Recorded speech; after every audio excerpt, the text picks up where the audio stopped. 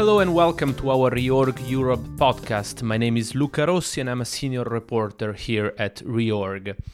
With me I have financial analyst Noor Sihur, Rob Summers and senior reporter Jayshree Kalia.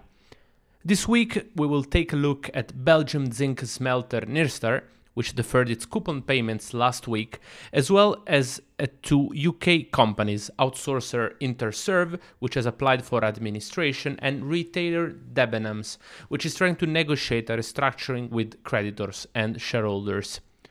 Noor, could you talk us through Nyrstar?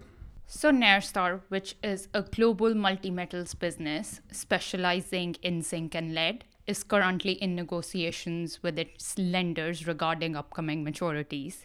The company has a €340 million bond due in September, which it has failed to repay or refinance, considering most of the available liquidity is just for working capital only. As per the latest developments in the situation, Nyrstar has decided to defer its coupon payments of €31.6 million on its 2019 and 2024 bonds, which were due on March 15th. Interesting. So what do you think will happen now? So Nyrstar has now entered a 30-day grace period as permitted under the bond documentations. This gives the company until April 15th before an event of default can be declared by the trustee. Under the terms of the 2019 and the 2024 bonds, note holders holding at least 25% of the principal amount can accelerate the bonds at the end of the grace period, which will declare them due and payable immediately. Moreover, the €115 million convertible bond due in 2022 has a cross default with a threshold of €25 million, which will be triggered at the end of the grace period as well. Interesting stuff. Is there anything else you would like to flag on the situation, and how do you see it evolving? Yes, I think one thing that really stood out for me was that Nyrstar said, as a result of its restructuring, shareholders will face very significant dilution. This, in my view, hints towards a debt for equity swap, among other solutions, of course, such as a capital injection. The company is due to report its annual results on April 30th, alongside the results of its capital structure review. This is something that we'll definitely be keeping an eye on. Thanks, Noor. Jayshree, there has been noise about pre-pack insolvencies in the UK distressed space. Can you tell us more about this? Sure. Well, we saw British support services company Interserve and retailer Debenhams consider them last week. Now, a pre-pack administration is a speedy way to sell a distressed company or its assets to a new company, which in most cases would be the lenders or company's creditors. The process is designed to create a seamless transfer of assets and employees of the company, leaving behind debt in the previous structure. Now, there are some disadvantages to the process, such as transparency issues, because unsecured creditors are not normally consulted beforehand, and in some cases, inefficient companies do continue trading. Last week, Interserve rejected its largest shareholder Coltrane's deleveraging proposal because the company said it wasn't in its interest.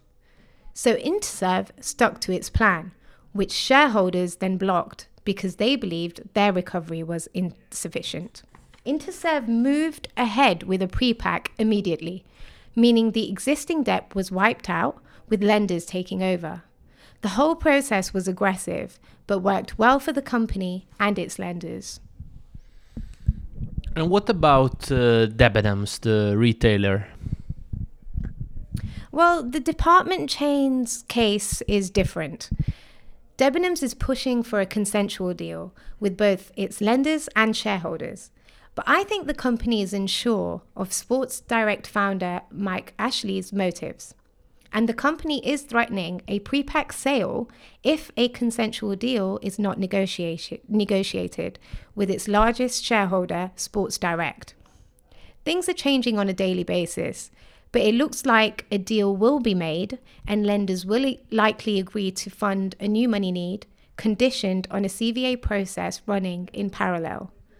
And there probably will be an extension of company debt and maybe a debt haircut too. Thanks, Jayshree. Rob, you have been looking at Debenhams as well. Can you give us some background about the company's capital structure? Sure, Luca. The bulk of it consists of two tranches, a £320 million unsecured revolving credit facility that sits pari passu with £200 million of senior unsecured notes. Recently, the company has taken on a small £40 million secured bridge facility, and it is in negotiations for £150 million of additional facilities, part of which would be used to refinance the £40 million tranche. What's particularly notable is that most of the bank facilities are unsecured. Further, with about £360 million of total debt and £157 million of adjusted EBITDA as of the date of Debenhams' last report, the company only had 2.3 times of gross leverage. That's interesting, especially in light of the company's current difficulties. In your recent waterfall analysis of Debenhams, what did you find out? Well, you end up with two very different scenarios. On the one hand, if the company is able to deliver on its promises, that is to close 50 UK stores, improve performance of the remainder of its estate, and cut costs, then EBITDA will stabilize and bondholders would be expected to recover at par. On the other hand, however, our downside case sees noteholders recovering at 23%. This reflects continued poor performance, an inability to realize cost savings, and a liquidity squeeze. With the bonds currently trading at about 48, the market clearly has doubts about management's ability to meet its targets. Well, both the scenarios are very interesting, but how do you think this will play out? I think it's tricky. Investors in UK retail have been burned, with companies failing to deliver on their turnaround plans, and this has led to haircuts for bondholders. But while the UK department store space is facing obvious pressures, I don't believe that what we're witnessing is House of Fraser Mark II. For one, Debenhams' EBITDA is larger and its total leverage is much lower. It's true that EBITDA has fallen over the past couple of years, but this has been driven by certain UK stores, and the company should be able to limit future losses through a CVA. Further, its foreign operations are doing well. It restructured its 11-store operation in Ireland in 2016, and its Danish stores, premium chain Magasin du Nord, are a sort of crown jewel. In fact, with Magasin generating about £28 million of EBITDA over the last 12 months, a sale at a conservative 7 times multiple would be enough to take out the bonds. So while the next few months are likely to be challenging, particularly from a liquidity perspective, if the company is able to muddle through while cutting costs and preserving cash, it could stabilize, which would in turn likely lead to tighter yields on its notes. Thanks, Rob, and thanks to everyone who listened to our podcast. You will hear back from us in 2 weeks' time. Ciao!